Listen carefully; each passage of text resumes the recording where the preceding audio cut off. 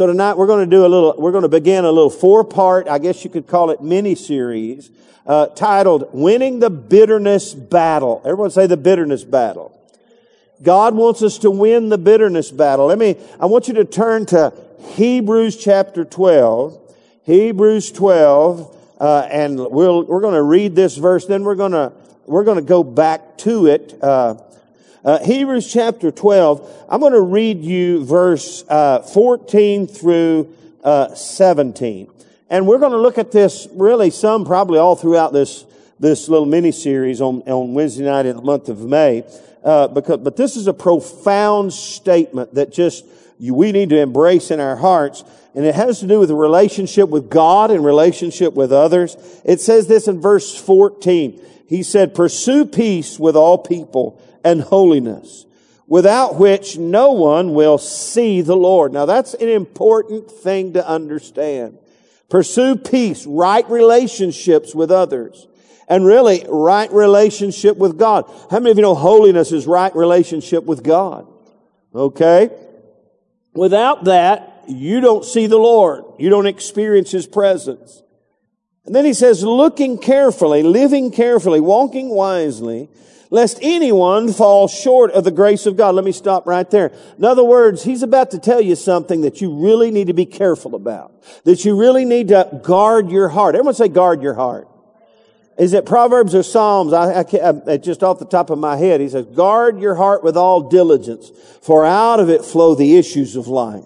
And so he's telling you something. He's telling us, the writer of Hebrews is telling, looking carefully, in other words, pay attention here, lest anyone fall short of the grace of God. Catch this, lest any root of bitterness springing up causes what? Somebody say trouble. Could I stop and tell you today, a lot of the trouble, and probably most of the trouble that's in the world, probably much of the trouble that you're experiencing today is because of a root of bitterness somewhere. Maybe not in your life, but in someone else's life. You have conflicts and troubles and I believe much immorality and unrighteousness is born out of a root of bitterness. He says, you be careful about this, lest you fall short of the grace of God, and any root of bitterness springing up. Somebody say springing up. It causes trouble. And catch this. And by this root of bitterness that we allow to spring up in our life, in other words, it can happen quickly. Bitterness can take root in our hearts quickly. That's why the writer of Hebrews said, hey, looking carefully, you better pursue peace with all people. You better pursue right relationship with God and man, because without it, you're not going to see God. And you know what? A root of bitterness can spring up in your life. And by this, many become defiled. Everyone say defiled. Now catch this. You need to understand, you know this to be true, but let me just say it. Issues in our life, especially a root of bitterness, cannot help but infect and invade other people's lives. And many times, and maybe even tonight, some of us are carrying an offense for someone else that really we shouldn't be carrying, or vice versa, because the root of bitterness contaminated the atmosphere of your life and contaminated the atmosphere of your family, or so on and so forth, and they become defiled. Now, catch verse 16. Lest there be any fornicator or profane person. Everyone say profane person. Profane person like who? Esau, who for one morsel of food sold his birthright. For you know that afterward, when he wanted to inherit the blessing, he was rejected, for he found no place for repentance, though he sought it diligently with tears. Father, let this word set up residence in our heart tonight, and may it change our lives and transform our lives. And even tonight, Lord, let us learn to guard our hearts in Jesus' name. And everybody said one more amen. A number of weeks ago, I was in a leadership retreat with Dr. David Shibley and another pastor. I can't remember his name. I should. It'll come to me. He was a special guest, and we were talking about leadership and how to raise up leaders and pass the baton to the next generation, so on and so forth. And Dr. Shibley was speaking not on this context, but he said something. He was talking about, the issues that we deal with, and he thought, Everybody, talks about immorality and about, money issues and these kinds of things when it comes to leaders. He said, but let me tell you about the silent killer. Let me tell you about the silent killer. And he read this verse. He said, the root of bitterness is the silent killer. It springs up in our heart, and before you know it, silently and methodically and systematically begins to poison our life and poison our future and poison our attitude and poison our relationship with God and unrighteousness and holiness. And let me just say, he throws in there, he talks about Esau here and fornication and how Esau was bitter in his life. We're going to look at him in a little bit, but I'm just telling you, it's the silent killer. It's the doorway. In fact, when he said that, this is where I get inspired when I listen to guys. When he wasn't preaching on bitterness, he just throwing it in as a part of the bigger picture. When he said it's the silent killer, I said, if it's the silent killer, I can't be silent. I got to speak up. We can't be silent about the silent killer. We just can't let the silent killer kill us and be silent about the silent killer. So I said to myself, I'm going to speak up about this silent killer. I'm going to expose it, and hopefully we can begin to uproot the root. Everybody say uproot the root. Give somebody a high five. Say we're uprooting the root. Now, I do something very spiritual. Listen to me. I do something very spiritual. When I get an idea about something, when I get something dropped in my heart and something inside me says, man, I want to share about this. I want to know about this. I do something really spiritual. I Google it. Now you got to be careful with Google. Everything you read on the internet's not true, but I Googled it and boom, up came a message by Robert Morris, the pastor of Gateway Church in Dallas, probably the biggest church in America and possibly the world. He was doing a series on roots, and I don't know which one it was, but he did one on the root of bitterness. And I watched it, and I have to give thanks to credit where credit is due. Some of what you're going to hear tonight comes directly from my listening to Robert Morris and his message on the root of bitterness. Some of the things he said, I said, "Ooh, man, I like that."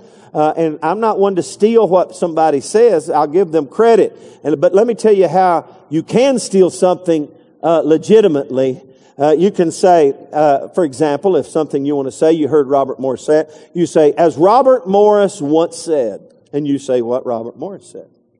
And then the next time you want to say it, as someone once said, and then you say what he said, but you just say as someone once said, and then the third time you say, as I always say. I don't know if that's real or not, but that's what preachers do anyway. But today, as Robert Morris clearly said, and I would encourage you, Google it, you'll find it. It just comes right up. It's a YouTube video about Robert Morris' root of bitterness. You can listen to it as well, and you can go, well, Shazam, Pastor Sam did get some stuff from him. I give credit where credit is due. So tonight I thank Dr. Shibley for inspiring the thought. I thank Robert Morris for giving me a little insight into Scripture.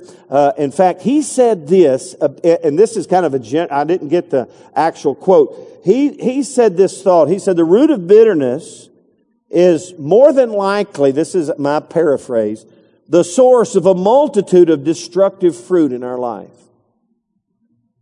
In other words, the root of bitterness doesn't just make you bitter, it multiplies in all it's like cancerous. How many of you know there's a lot of forms of cancer?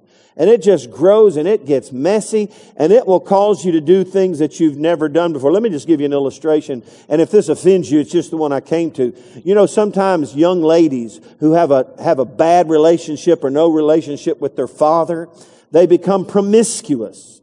They're searching for the love of the Father, but really they're not just, innocently searching for the love of the Father and becoming promiscuous.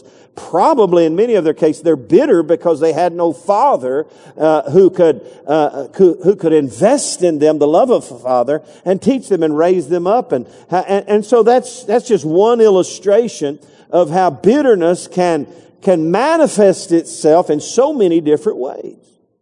And so he said this. He said most of us. Now when Robert Morris said most of us, he's talking to a lot of folks. More folks than I've ever talked to.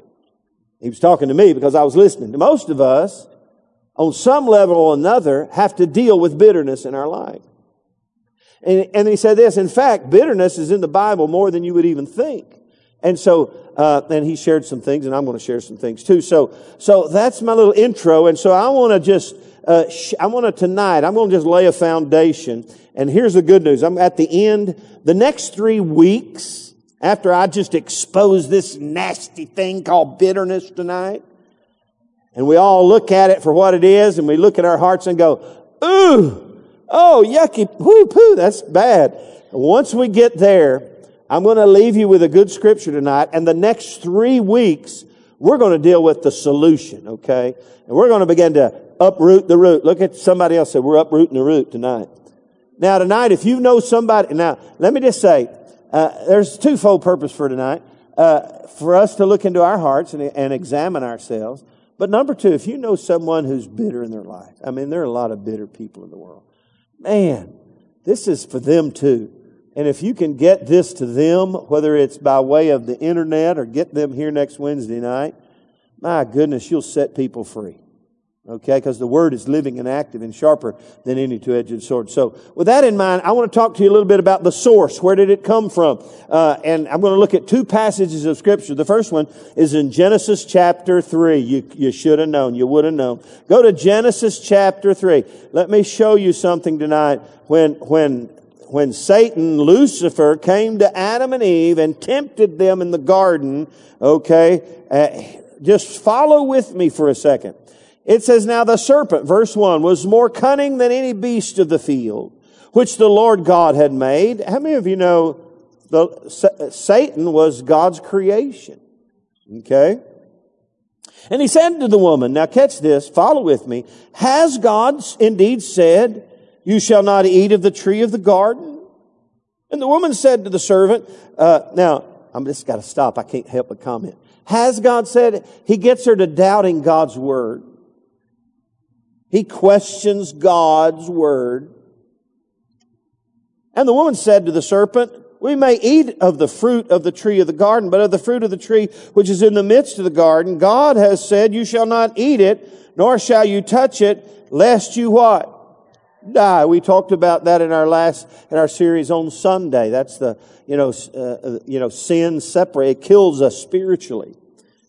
And so when the woman saw that the tree was good for food and that it was pleasant to the eye. Oh, wait, I missed something. Then the serpent said to the woman, you shall not surely die.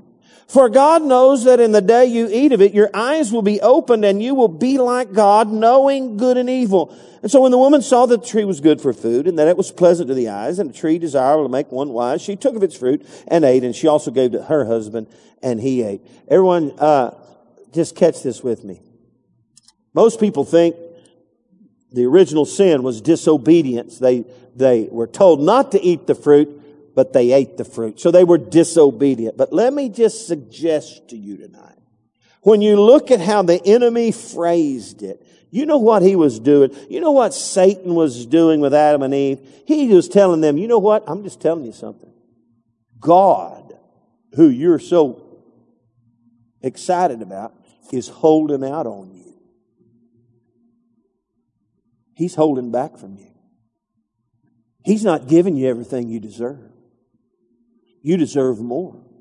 Because if you eat this fruit, let me tell you, He knows this. That's why I hadn't told you this. Because He knows that the day you eat of it, you're going to be like Him and you're going to be wise and all these great things.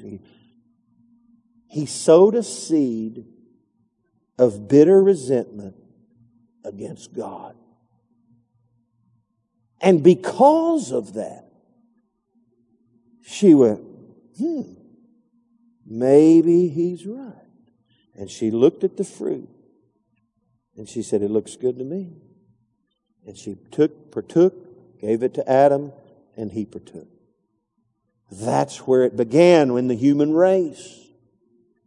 He planted a seed of resentment towards God. Now, I don't know if you...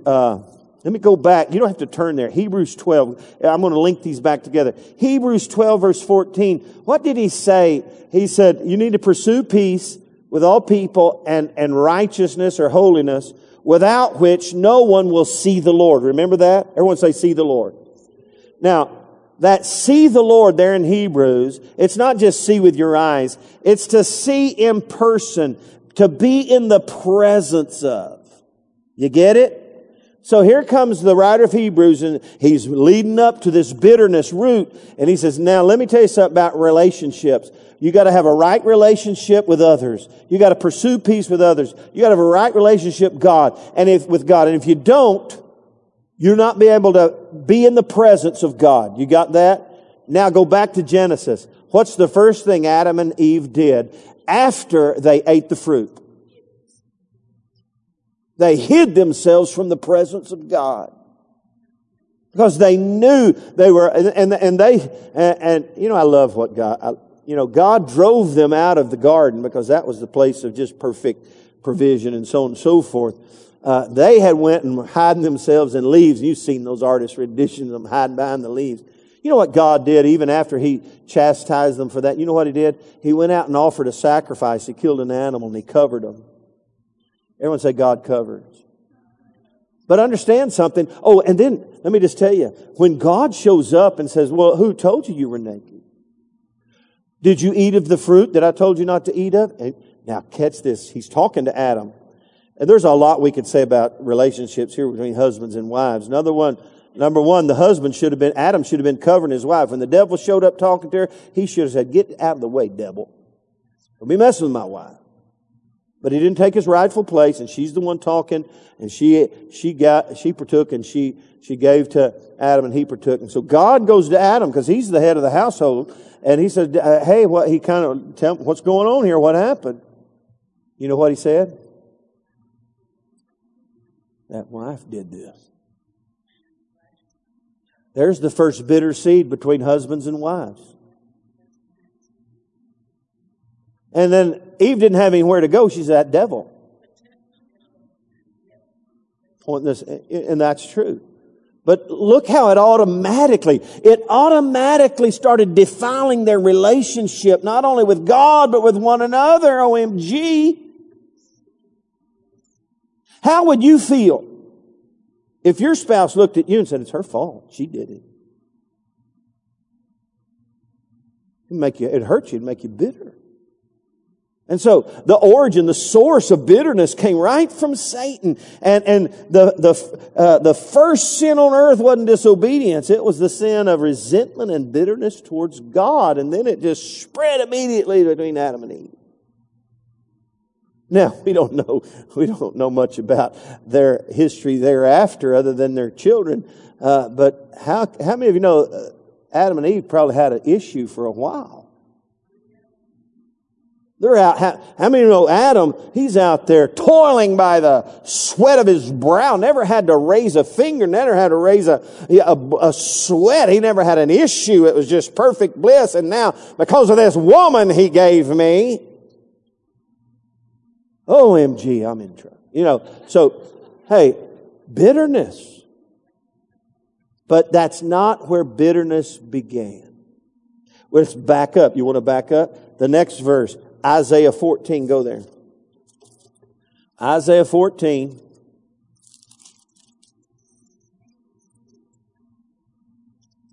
Isaiah 14, verse 12.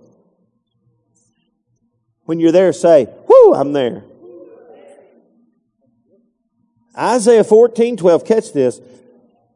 Oh, how you are fallen from heaven, O Lucifer. Stop right there. That's the devil. He's talking about the devil who tempted Adam and Eve. O Lucifer, son of the morning, how you are cut down to the ground, you who weaken the nations, for you have said in your heart, I will ascend into heaven. I will exalt my throne above the stars of God. I will sit on the mount of the congregation on the farthest sides of the north. I will ascend above the heights of the clouds. I will be like the Most High. Yet you shall be brought down to Sheol, to the lowest depths of the pit. Now I'll stop right there. That's where it began.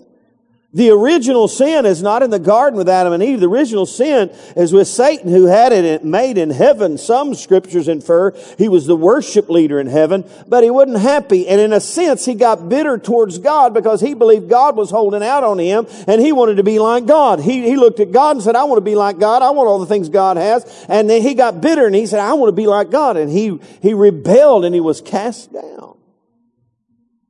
Just a thought.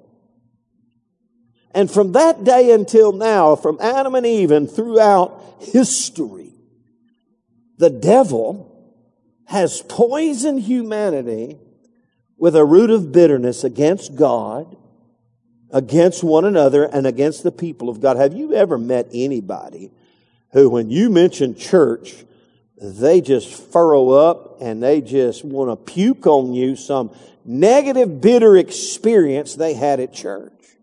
Now, let me just say, has anybody ever seen that? OMG, I've seen it. If you hadn't seen that, you've been hiding in a cave somewhere. Hey, man, I go to church. I ain't going. I had a friend of mine met a guy in a park one day. He was out witnessing. He witnessed to this old man, and he began to talk to him about God, and the guy's listening, and he mentioned something about church, and he said, oh, blankety blank, I ain't never going to church. These people at church, man, he started lambasting his experience at church. They were this, they were that, they were hypocrites. Man, he just spewing vile. My friend said, sir, I'm so sorry. I want you to know that's whatever your experience was, that doesn't put us all in that box. And he, more vile. He said, well, when did this happen? He said 42 years ago. 42 years ago. He's been carrying the vile, and anywhere he goes, somebody mentioned it, he's just puking this putrid root of bitterness and this defilement on everybody else. Hey, it's been happening since before creation. And we've had to deal with it. And so, with that in mind, let me move to the second thought here. That's the source. It's satanic. Bitterness, the root of bitterness, is planted in our hearts by a satanic attack from the devil. Now, you need to understand something. Let's just pause. You want to pause? Everybody put the pause button on. I was about to go to the second slide. Let's put the pause back on. Now, I know already in the first 15, 20 minutes, some of you starting a little video or recording of your own self, you're going, oh yeah, don't want to go there, but oh yeah, he's talking about bitterness. Oh, I know where, and all of a sudden the sensitivities to the areas where you potentially are bitter. And believe you me, when I began to put this together, I had to check my heart about some past issues with people. And I had to make sure I don't let this root into hey, I need to be careful lest I miss God's grace in my life and let this root of bitterness take up residence in my heart. And so I know you're getting a little sensitive to this right now. And you go, oh, is this really true? Well, if you believe Robert Morris, most of it probably is. Okay? And it has been passed down from generation to generation. And we can either stop it or we can feed it. We can uproot the root, or we can deny that the root's there, and it'll just get worse in our life. So let's talk about the succession of this thing, how it continues on, how it propagates, and show you some scriptures. If you go back to Hebrews 12:15, he says, "By this root, what happens?" Everybody say it. Many become defiled. You ever watched any of those contamination movies? Oh man, I've seen where the virus gets out. Outbreak. Oh man, Outbreak. What's the actor's name? I see his face. Huh? Dustin Hoffman. I remember Outbreak. And what was cool, Beverly and I on our little California trip a number of years ago, we went through the town where Outbreak was filmed. Every bit of it was filmed in this little town. And Beverly and I running around. Oh, right here's where he did that. Right here's where he did that. Just my little side note. But in Outbreak, the concern is, if we don't stop this quickly, it will spread throughout, and it will be a contagion that will eradicate the world. And you've seen those movies, and there's the reality about that. How many of you know, in our past, some of the diseases until we got Or you remember that in high school? Where they put the big clack. You remember that in high school?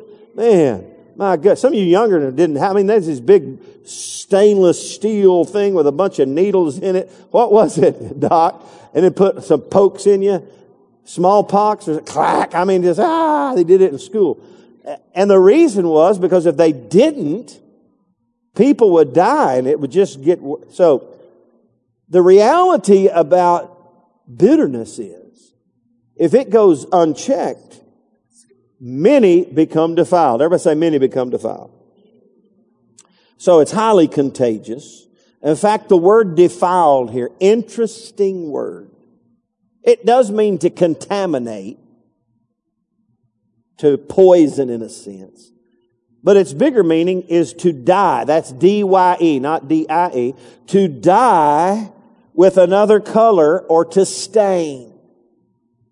To dye with another color or to stain. In other words, bitterness will stain you. It'll stain your soul. It'll stain your mind. It'll pollute your brain and it'll pollute others' brain. Many become stained, and the sadness about the root of bitterness, wherever we go, we're spreading the poison. We're staining other people everywhere we go. The old man in the park, staining my friend. And I'm talking about him today, for goodness sake. Okay. So it just propagates. You know any germaphobes? Don't tell me. If you're sitting next to one, don't expose them. And Dr. Janet did say if you fist bump, 80% less germ contamination if you fist bump than if you shake hands.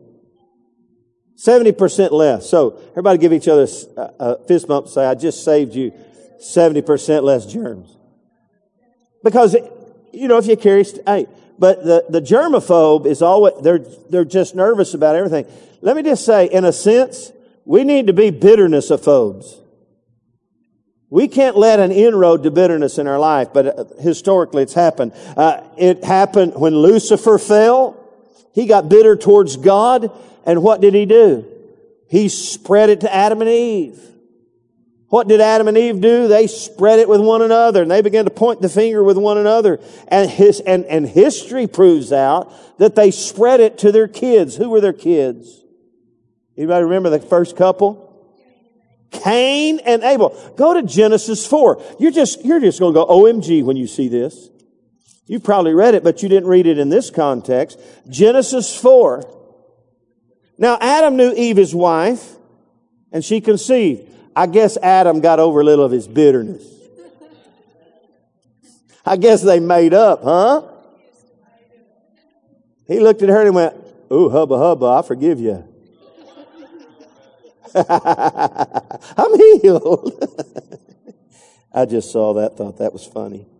And she conceived and bore Cain and said, I have acquired a man from the Lord. And she bore again this time his brother who? Abel. Now catch this. Abel was a keeper of the sheep, but Cain was a tiller of the ground. You get it? Keeper of the sheep, tiller of the ground. And in the process of time, it means at the end of days, it came to pass that Cain brought an offering of the fruit of the ground to the Lord. Sounds innocent enough, right? Abel also brought of the firstborn of his flock. Everyone say firstborn. And of their fat. Now, next verse. And the Lord respected Abel and his offering, but he did not respect Cain and his offering. And Cain was very what? Angry and bitter, and his countenance fell. Stop right there. Look up at me. Cain, in the passage of time, in the end of days, brought an offering. Abel brought of the first fruits. And God looked down and said, I can't honor anything but the first. How many of God's always required the first fruits? You know, people just take it to finances. People say, well, when I get enough money, I'll start tithing.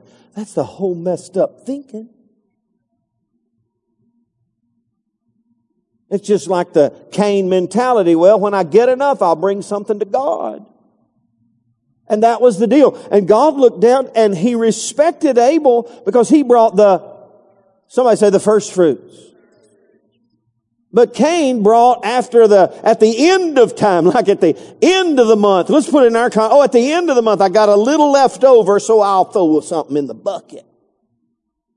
And God didn't respect that. And it made Cain angry. He got bitter at God because God didn't do what He wanted God to do.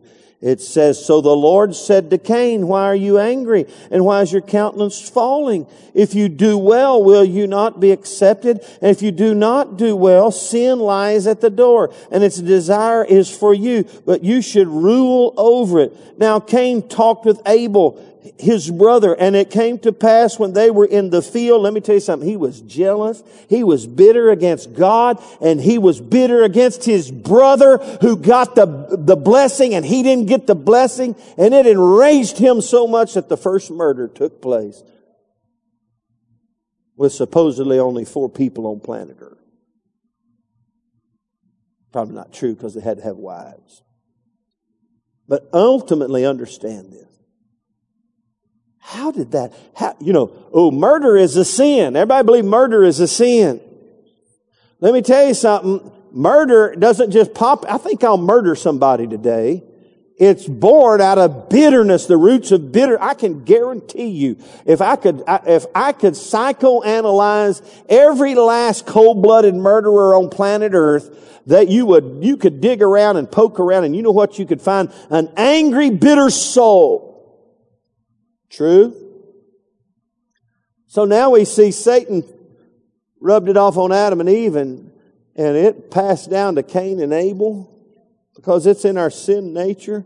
Now, let's go. Oh, let me see what time it is. I better hurry. I better hurry. Let's go to Jacob and Esau. Genesis 25. Jacob and Esau were who? Anybody remember? They were twin brothers, right? And they were twin brothers to, who were their parents? Isaac and Rebekah. Isaac's the chosen of the Lord. Remember Isaac? God, Abraham almost offered him on the altar. He's God's chosen. And so, now if you look, let me just show you, and there's so much here, I'm going to hit it quick. I'd encourage you to go back and learn more. Here's what I'm going to do. I'm going to go back and learn more about Jacob and Esau because who was the one in Hebrews?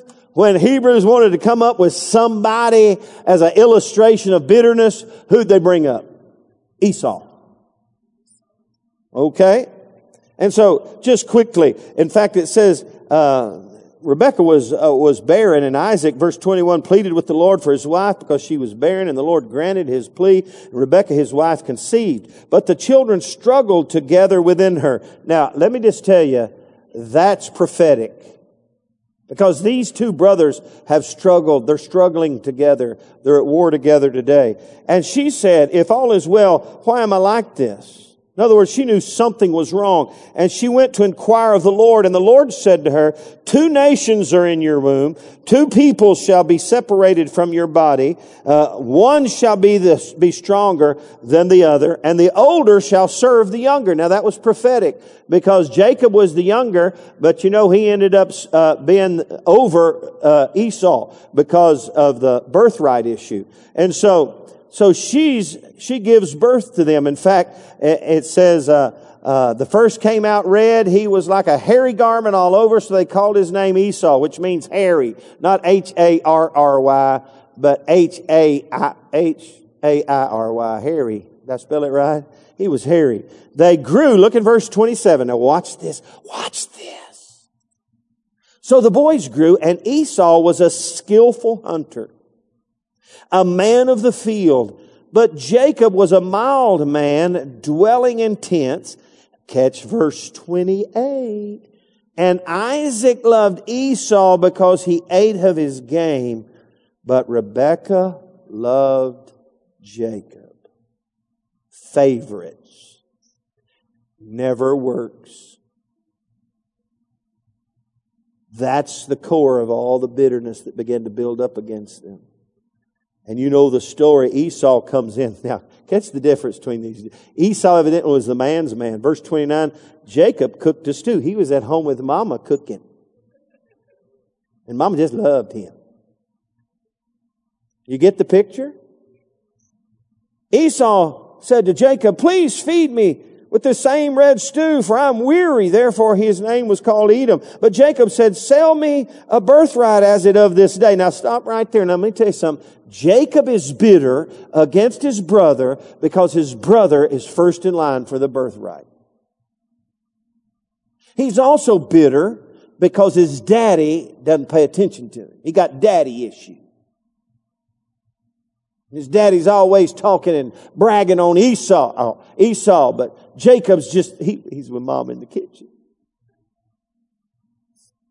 And he said, sell me your birthright as it is this day. Now, let me tell you something. The birthright for Esau was a double portion of inheritance.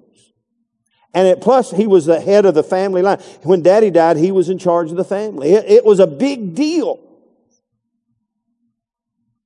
Now, Jacob knew something about his brother. Now, I'm reading between the lines, but not really, because when you read the context of this whole thing, Jacob knew something about Esau because he knew what the bitter roots looked like in his life. He knew Esau was bitter. Probably bitter at his mama. She never tended to him. Down deep, he's a man's man, but down deep, he wanted his mama to love him, and she didn't love him like she wanted to love him. And he's all bittered up.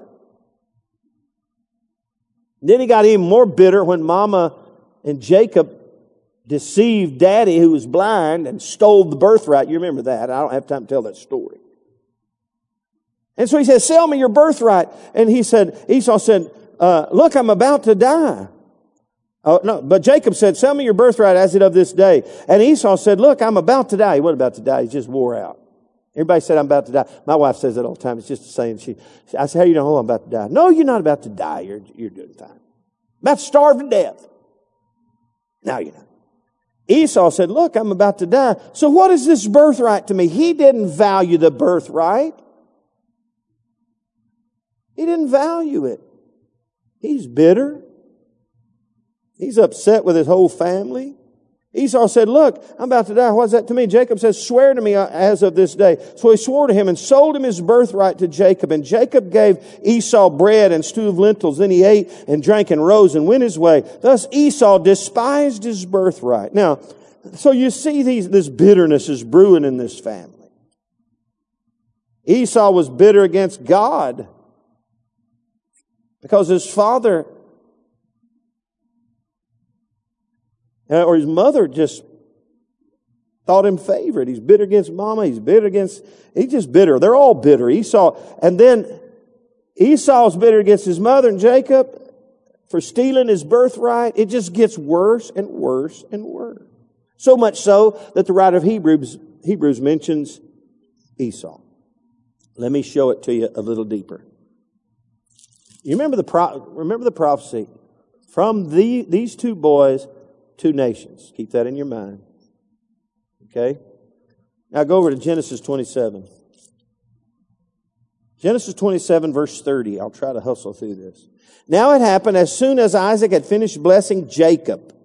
Now he did it because he had been deceived.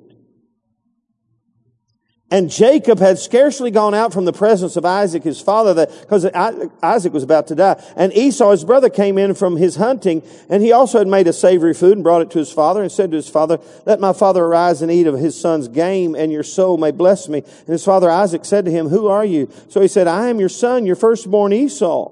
And Isaac trembled exceedingly and said, who? Where is the one who hunted game and brought it to me? I ate all of it before you came, and I've blessed him. And indeed, he shall be blessed.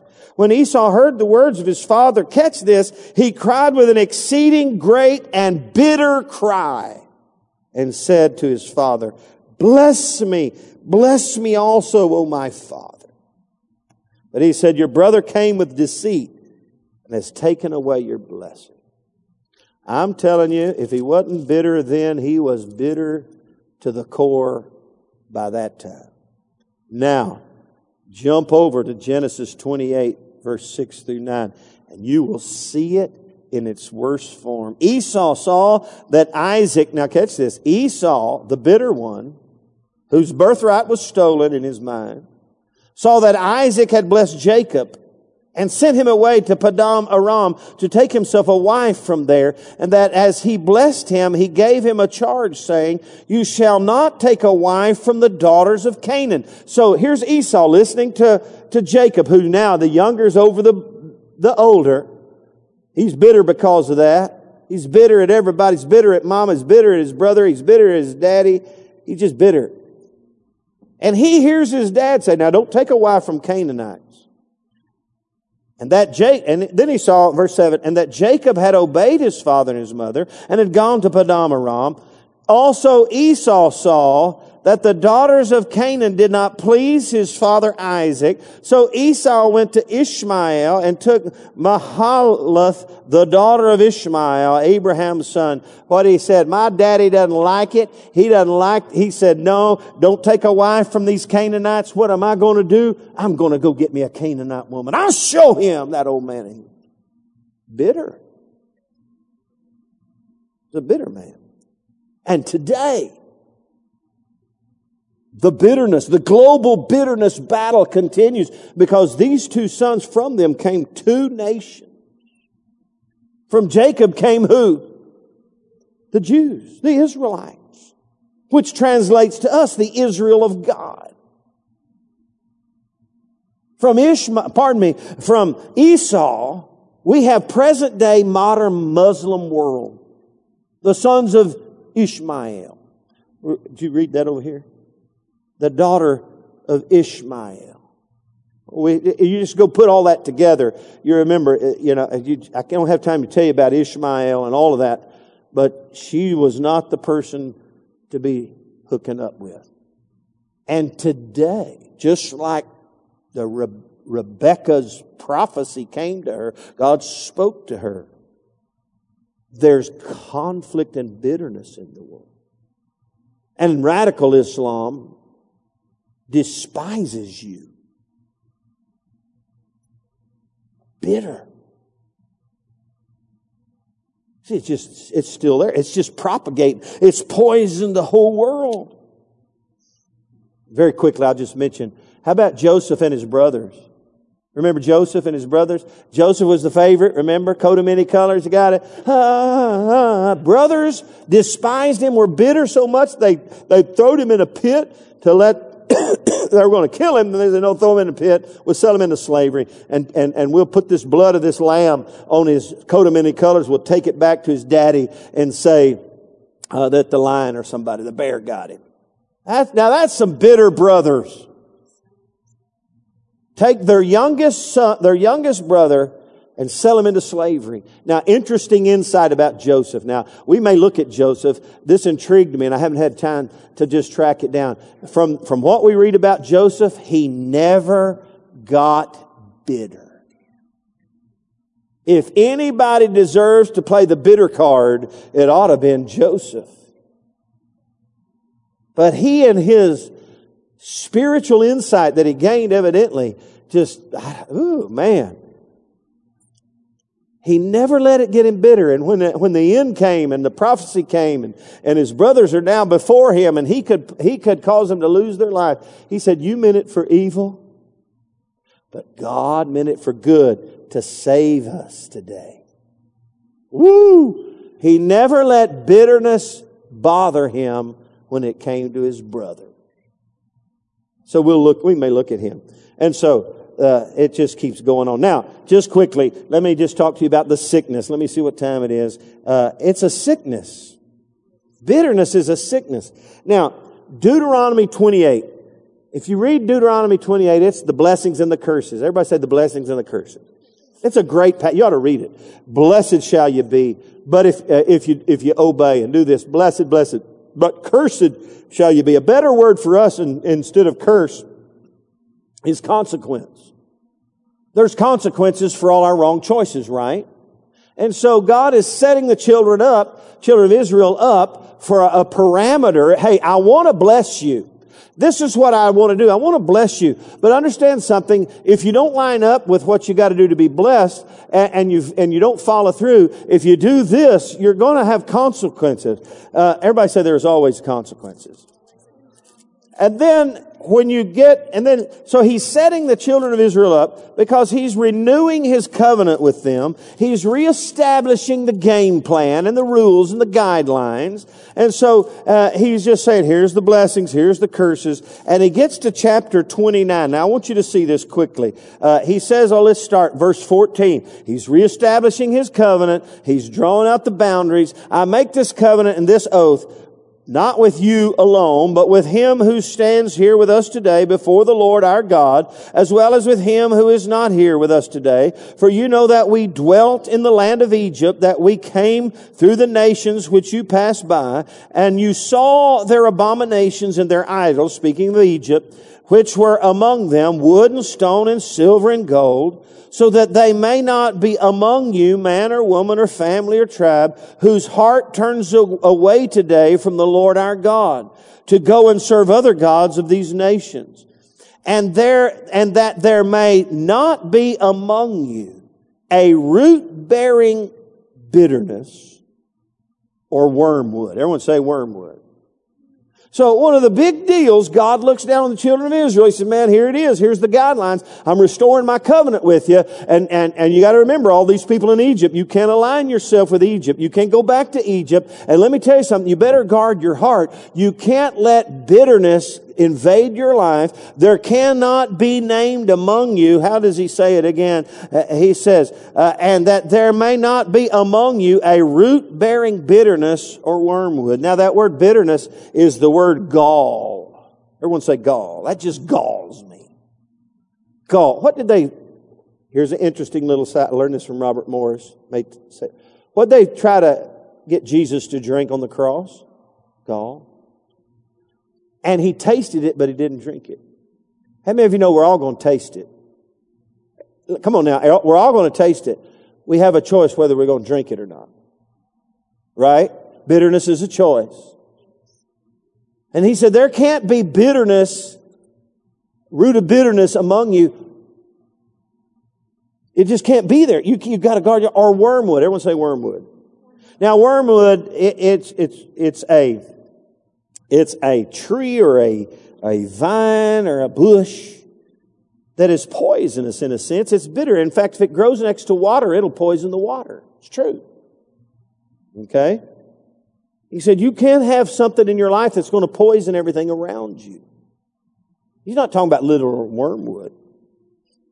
In fact, I don't have time, Revelation 8 in the last days and the judgments and the outpouring, it talks about an outpouring of bitterness. And it says it just slew many people. This wormwood, it mentions wormwood. Wormwood, bitterness, just killing thousands and thousands, just in the last days.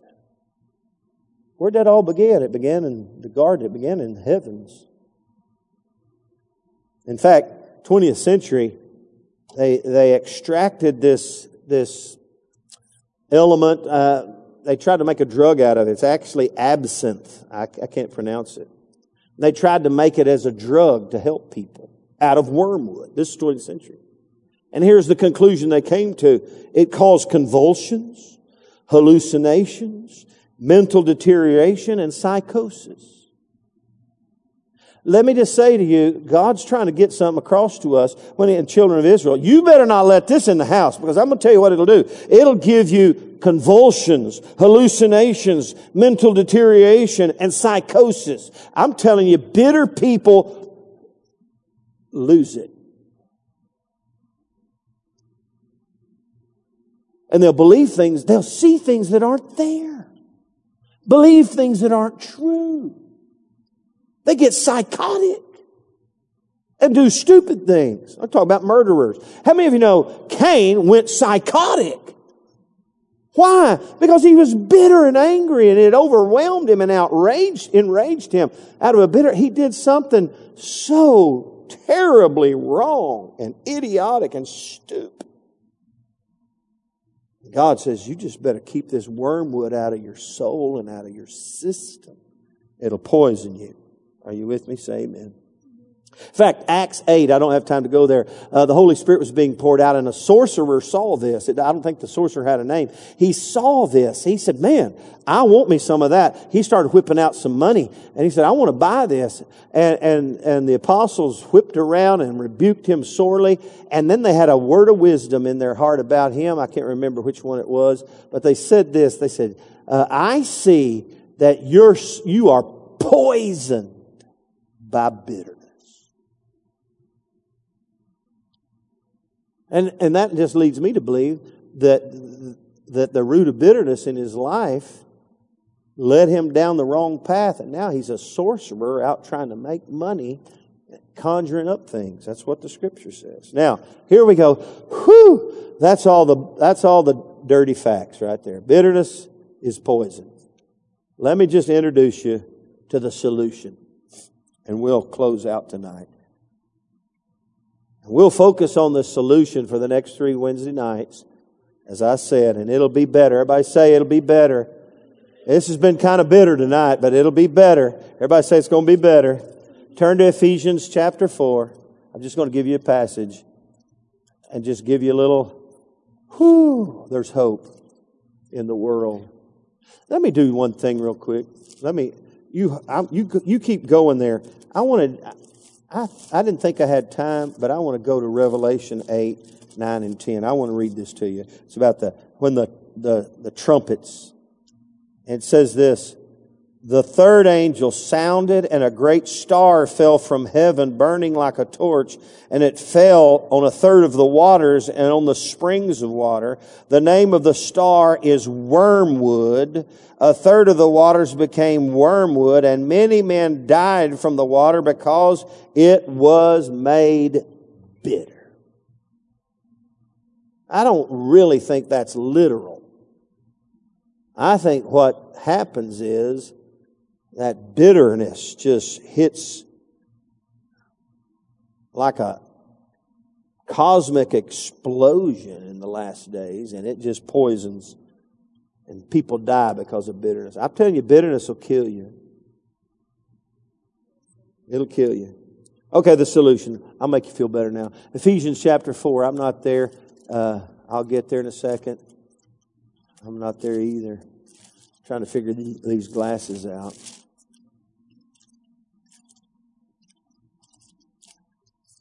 Ephesians 4. If you remember Ephesians, the first 3 chapters are principles of the kingdom, really.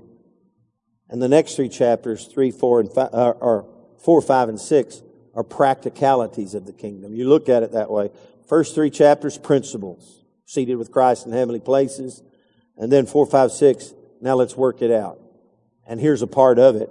Chapter 4, verse 31. Let all, everybody say all.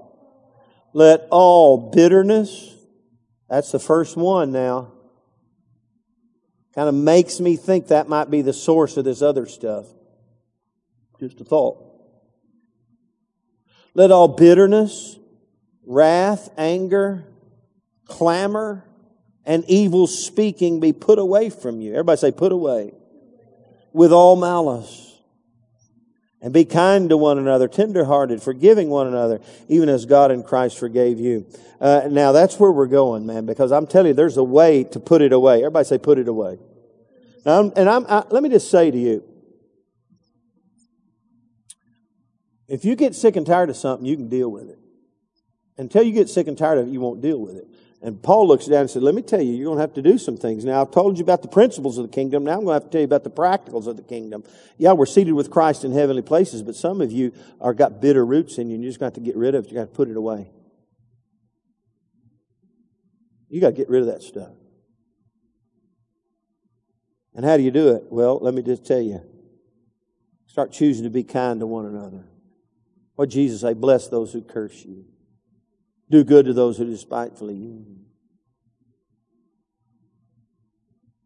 Lean on the grace of God. That's what, go back to Hebrews, lest you fall away from God's grace in your life and start living a life of legalism and forgiving one another, even as God in Christ forgave you.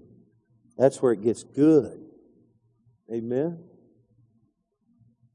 Whew, wow. So there is a solution. But I believe through Scripture you can see that the root of bitterness is the source of much of the consternation and trauma. What did it say in Hebrews? Causes trouble. You want to trouble your marriage? Stay bitter. You want to trouble your family? Stay bitter. You want to trouble your church? Stay bitter. Get mad at somebody. Get mad at the preacher. By that, many will be defiled. I've seen churches split over the root of bitterness. So we got to guard our hearts. So this next week, these next 3 weeks is the solution. I'm telling you, we're going to uproot the root. Let's stand up together. Hallelujah. Now this week, we're going to ask God to expose. This is the hard part. Expose these issues. Because let me tell you something. Let me just throw this out. Let me the thought. Some of our habitual hang-ups or roadblocks in life are probably there because of a root of bitterness somewhere in our life. Just a thought. Father, tonight we just ask you, Lord, in this battle against the bitterness that has been poisoning humanity since Adam and Eve, Lord, we ask you to shine a light on our hearts and expose these areas of our life that are hindering and hurting and defiling us and others around us. Open up our hearts to see. Don't let us be Esau. Don't let us be Cain.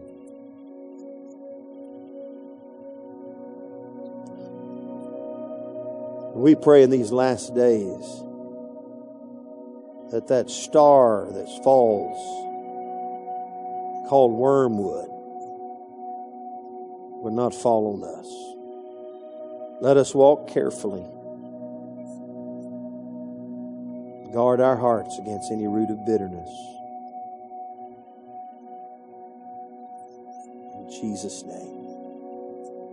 And everybody said, Amen.